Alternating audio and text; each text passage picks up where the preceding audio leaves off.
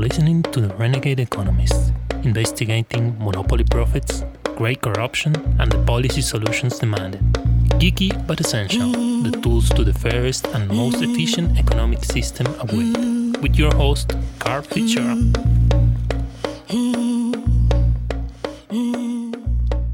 Welcome, listeners, to our second special on the COVID-19 global pandemic. What should governments be doing? What are they doing? And what is our way forward? And to help with that analysis, I've invited onto the show just what you needed. I really know you need this, another American accent. We're joined by Gary Flommenhoff, our friend and colleague up at University of Queensland up in Brisbane. And Gary has been on the show a number of times. He has just submitted his PhD into the common ownership of natural resources. So Gary Flommenhoff, welcome back to the show. Thank you, Carl. Excellent. So, it's mind-boggling seeing the numbers that are being thrown around the media, through Treasury. You know, who would have thought we'd have more than a $200 billion stimulus produced when at the start of this year there was a chance of a correction, but I was kind of thinking, look, it's kind of fading, this correction. So Gary Flommenhoff, what are you reading and how's your crystal ball looking? Well, I don't think anyone has a crystal ball, but it's just amazing how some things that were impossible a month ago are now suddenly inevitable. That's the thing that I find the most amazing. My perspective on it is this two from the good and bad. You asked me to look at the good and the bad. So from the good, I would say that all the things in the past that were being blamed on the individual, it's your fault that you're poor, that you don't have health care, that you're poor or whatever, all of a sudden, oh, well, gee, maybe it's actually the way the economy is organized that's causing it. So I think there's a shift from individual to collective responsibility, and I think that's a great thing. The bad part is that this is being taken advantage of for a further concentration of wealth and a further financialization and a further transfer of financial assets to the upper 1%. And I think that's ongoing, and I think that's accelerating. There's a greater financialization. Much of the stimulus is going to banks and corporations, just like in 2008. It's decimating small business. There's going to be greater monopolies by big business, and this trend is going to just keep going until that tick just keeps sucking that blood and finally explodes. But who knows when that's going to happen? But so that's the bad part, is that it's furthering the concentration of wealth, especially by the actions of these stimulus package, which in many places is going to banks and corporations and not to the public. However, on the good side, there is a greater emphasis on fiscal policy instead of monetary policy. That's really the first time we've seen that, where they're actually talking about giving money to the people for a change, which is happening to a greater or lesser extent in different countries. So that's my overall take on it. Yeah, well, we see the IMF predicting global output will now contract by 4.2% for the year, which is nearly 3 times greater than the 1.6% in 2009 at the depths of the global financial crisis. So that's the sort of impact that's coming through, and they're also saying that 90% of all countries will experience negative growth in real GDP this year, against 62% in 2009. When China had their massive infrastructure stimulus pump priming, in particular the Australian economy with our iron ore exports, it doesn't seem to be Hail Mary available for the global economy at the moment. So this allows me to sort of take this in a different direction, which is the whole fixation on GDP. And as a disciple of Herman Daly, the whole idea of GDP is really coming into question. But this crisis is sort of getting people are doubling down on this idea that, oh my God, GDP is dropping. That's that's a catastrophe. Well, I'm sure the degrowth advocates are having a field day with this. They're actually getting their dreams to come true. And so everyone says, well, but degrowth is a catastrophe. And as Daley would say, yeah, well, that's because the economy is designed like an airplane. When it stops, it drops to the ground, but a helicopter can hover. So there's different ways of looking at it. And this fixation on GDP, has to end, and we should be focusing on human well-being. Part of this whole thing might just be part of the limits to growth, kicking in, because if you remember that the report that was done in 72 has been right on target. It hasn't the actual empirical outcome is almost identical to what they predicted in 72, and this is around now is when some of these limits were going to start to kick in. So I really think that the fixation on GDP is misguided.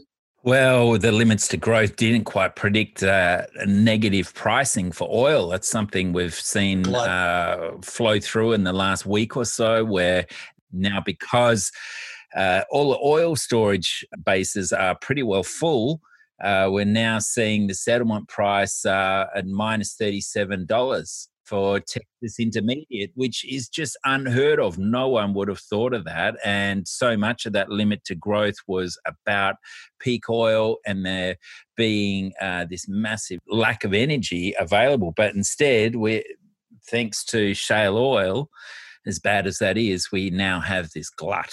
Yeah, but shale oil is a temporary blip that's going to disappear soon. And it would have already if the prices had continued to drop, but they did an emergency measure to try to save the shale oil, which is just living on debt.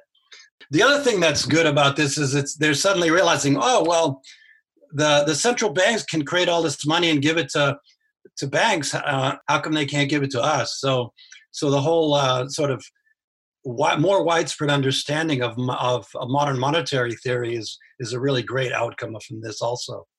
Yeah, well, I'm loving this website, wallstreetonparade.com. Yeah. And Pam and Russ Martins are delivering story after story there that you just don't hear about anywhere else. And one of them has been about these trillions of dollars that the Federal Reserve started to unfurl way back in September of 2019.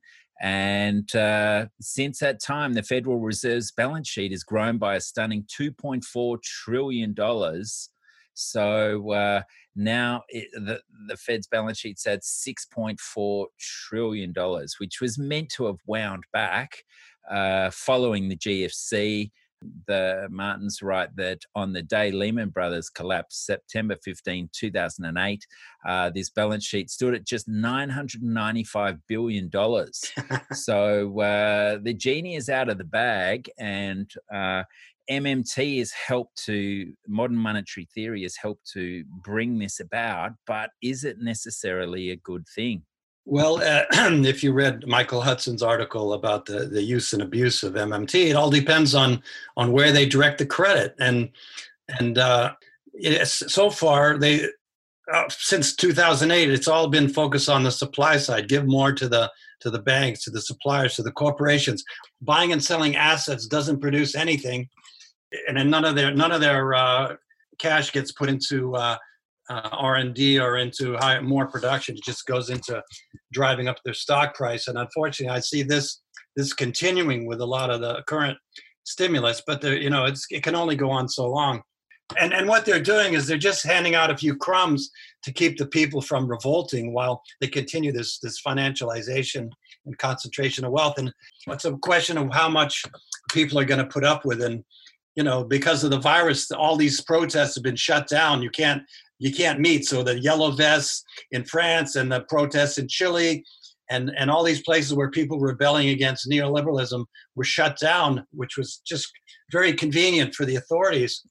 But sooner or later, unless they really give a relief to the public, this is going to just it's going to continue to percolate, and the people are going to continue to rebel more and more against this concentration of wealth.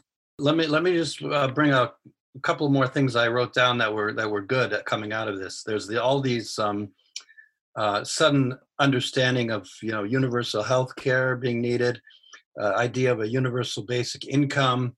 There's rent freezes, mortgage freezes, eviction freezes. They're putting homeless people in hotels, which was unthinkable, a few months ago. Lower oil prices, relocalization is something that you had brought up, where this is the idea that these big institutions and centralization is the solution. I think people are questioning that. Plus, these long supply chains to India and China, people are starting to think, hey, maybe we should, maybe Trump was right. Maybe we should, start building things here again. Heaven forbid. People are questioning neoliberalism, and it's gotten a bad name. And one of the things that unintended consequences, the lack of road traffic is cleaned up the air. And I think I've seen so many articles talking about how clean the air is in places like northern India. They're seeing the Himalayas for the first time in 30 years from, I think, certain places. And the LA air is like crystal clear for the first time in, a generation. And so all of a sudden people are saying, hey, maybe I'm going to go out and buy an electric vehicle. So, and on that note, I've been following Tesla, and their sales in China from the Shanghai factory are going through the roof, while other companies' sales are declining. So that's a good outcome as well. The green shift is needed more than ever, and what a handy snapshot in time this is going to be. It's like so many good things, so many bad things, and who knows, which way it's going to go. Yeah, the battle between insiders and the general public. Well, we look, you basically ran through the whole show agenda there, Gary. Thanks for that.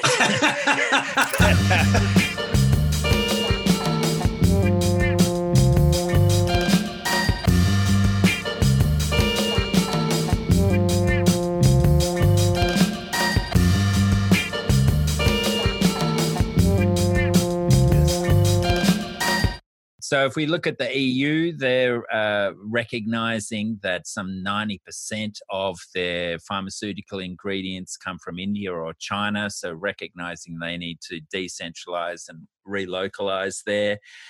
There are also big problems with the flow of excess pharmaceuticals within the EU.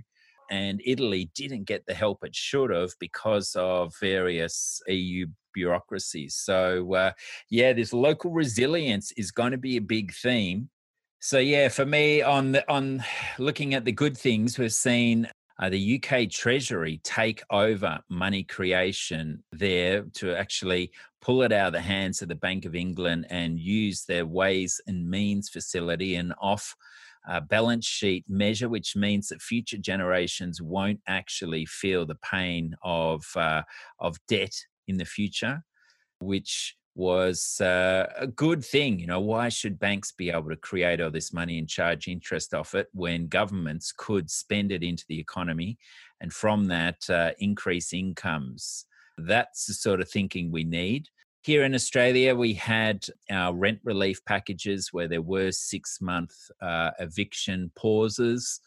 It was. It's going to be interesting to see how that one plays out. I still feel like a lot of renters are going to be living in fear, not able to rest easily because they know they haven't got the income coming in to pay their rent. Whilst there was some, in Victoria, there was a $420 million land tax relief package, but that's only offered to landlords who engage in a negotiation with their renters to drop the rents. But I wonder how many landlords will really take that up, because when that occurs, when those rents are dropped, the valuation of the property falls. And then the banks may well lean on those who have recently bought their investment property, perhaps with a high loan to value ratio, which means that the banks could place a margin call and make them repay that difference. So landlords are not actually going to be that keen on that. We haven't heard much from the banking industry on what they're going to do with investor-owned mortgages. They were very quick to come out and support the commercial sector, which in terms of rents is about double what is paid in residential rents. But yeah, if the people have no money and they can't go outside, well, then there's not much demand there. So it sort of seemed like a bit of a supply side hangover from the days gone by. And so, yeah, I'm not so sure how effective that's going to be. None of the Eastern Seaboard states, except for Victoria, have offered direct rent relief to renters. And here we have some 600,000 rental dwellings, but there was only $80 million on offer, which if you divide it by 600,000 is barely a couple of days rent relief. So it sort of became obvious that there was going to be a tight threshold on who could apply for this loan. And lo and behold, there was Daniel Andrews saying it's only going to help some 30,000 renters who can demonstrate they've had a 25% fall in income. So that's about 5% of our rental community here in Victoria, which means nationwide, renters are again at the bottom of the trough. So a small step in the right direction, but really we need to hear more from banks and what they can do to halt those investor mortgage repayments for people who have lost their income totally. And that's what we're missing. So listeners, if I can just geek you out for a second longer on this. Yeah, as you've heard me say many times on the show, that for a property investor with a $550,000 land valuation, they're paying just $875 in land tax. So how much of that would be passed on that would make a meaningful difference to the everyday renter? Not much, I suggest. So you then look at someone who owns a $1.55 million property, they're facing a $7,375 land tax bill. But again, they're probably assuming a 3% return on that 1.55 million property, which means the average renter is paying $5,500 a month. Still, the savings are meager there, but it sort of implies to me that more of these land tax savings are going to go to renters who live in wealthier suburbs than those on a casualised wage who have lost their income altogether. So, yeah, it's something that we need to hear more of, what the banks can actually do to reflect their concern for society when such a sudden change is imposed upon everyone. And wouldn't they come out with their social license sort of reinvigorated if they were to do something meaningful for all these renters in events and the arts community, hospitality, who have just been slammed and are sitting around waiting for finally some sort of government assistance here coming towards the end of May. You covered a lot of ground, and I had a few comments on that. One is the sudden emphasis on housing as a human right. I mean, who does the government serve? Do they serve the developers and the banks, or do they serve the public? And when it comes to the public, do they serve the owners, or do they serve the renters? And so suddenly housing has become come to the forefront. And one case that came up recently, which I found interesting, is that in Vienna, Austria, something like 80% of the public lives in social housing that's owned by the government, and they pay very reasonable rents. So they choose not to become owners. So there's a lot of different paradigms that could be explored if we realize that everybody needs housing, and it shouldn't be a source of profit. It should just be basically a public utility that everybody needs. And then the second thing you mentioned about Italy, there's a whole geopolitical element there where the EU completely failed to support the countries that had a medical crisis, and Russia and China came in and gave them aid. which they needed. So Italy's loyalties may be, changing in the future after they saw, who was helping them out.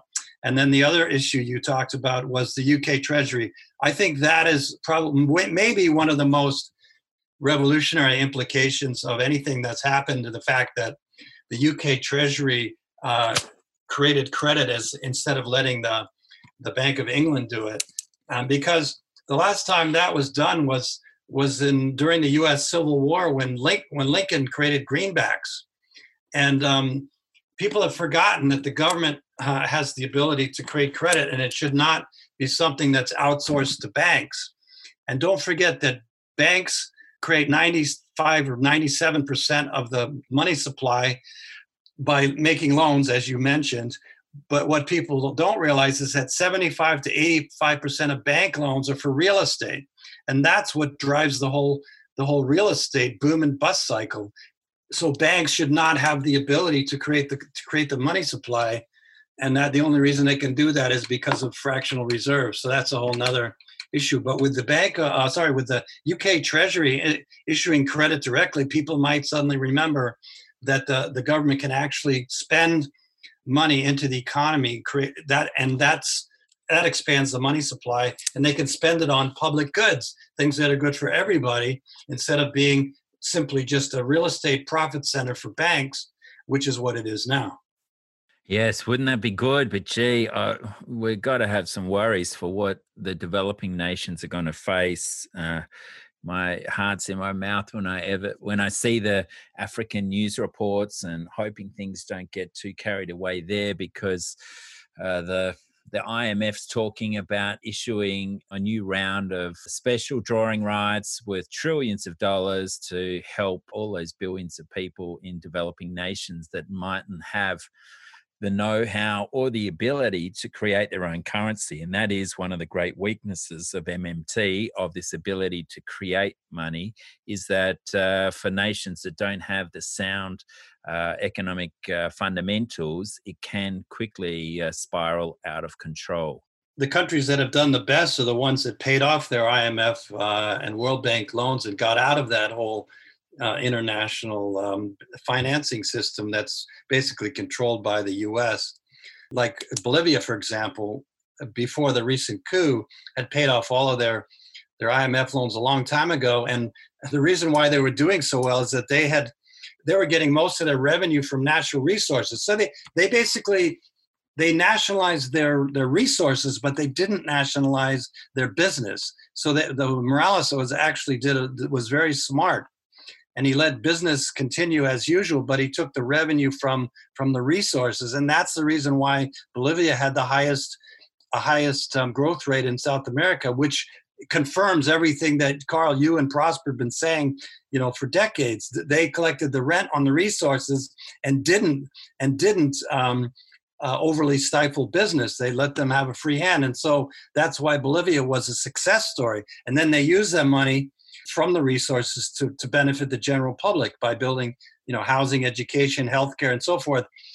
Similar to what Venezuela did, but I don't think. But Venezuela was not nearly as successful as Bolivia, except in Venezuela was successful in social spending from their oil, but they didn't really diversify their economy, whereas Bolivia did a whole lot better job. They were doing better than any country in South America, basically because they followed your policies, Carl.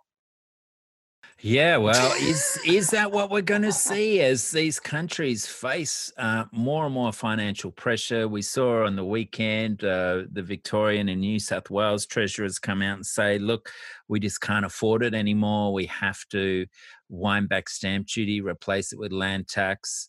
And then across, the gamut of calls for bailouts, sitting behind each one of those calls for bailouts is a monopolist creaming the money, whether they are the aircraft landing slots, whether it's the commercial radio networks who are demanding bailouts, but yet the organizations that own the broadcasting towers are claiming $100,000 just for one one community radio station I know of, and from that, they're not actually producing anything new for the economy. They just hold this monopoly interest over the electromagnetic spectrum and broadcast it through a tower that probably needs replacing once every 10 years. But gee whiz, that's the next stage I see as what I'm predicting will be. Yeah, it'll be a recession. Whether it becomes a depression will depend on those reinfection rates, but we're lucky here in Australia to have got on top of it. But who knows what it's going to mean for our export industries. It's going to be the need for a lot of change, but businesses can't enact in that change because they have such high debt overheads. So maybe Michael Hudson's claim of a debt jubilee is not so crazy after all. Yeah, maybe not. Suddenly, the emphasis on austerity suddenly went out the window. It's funny how that changed right away. But the other thing that's really interesting is how all these giant corporations and politicians are always flogging the free market. And as soon as they get into the slightest bit of a jam, they're like, "Oh, give us a handout."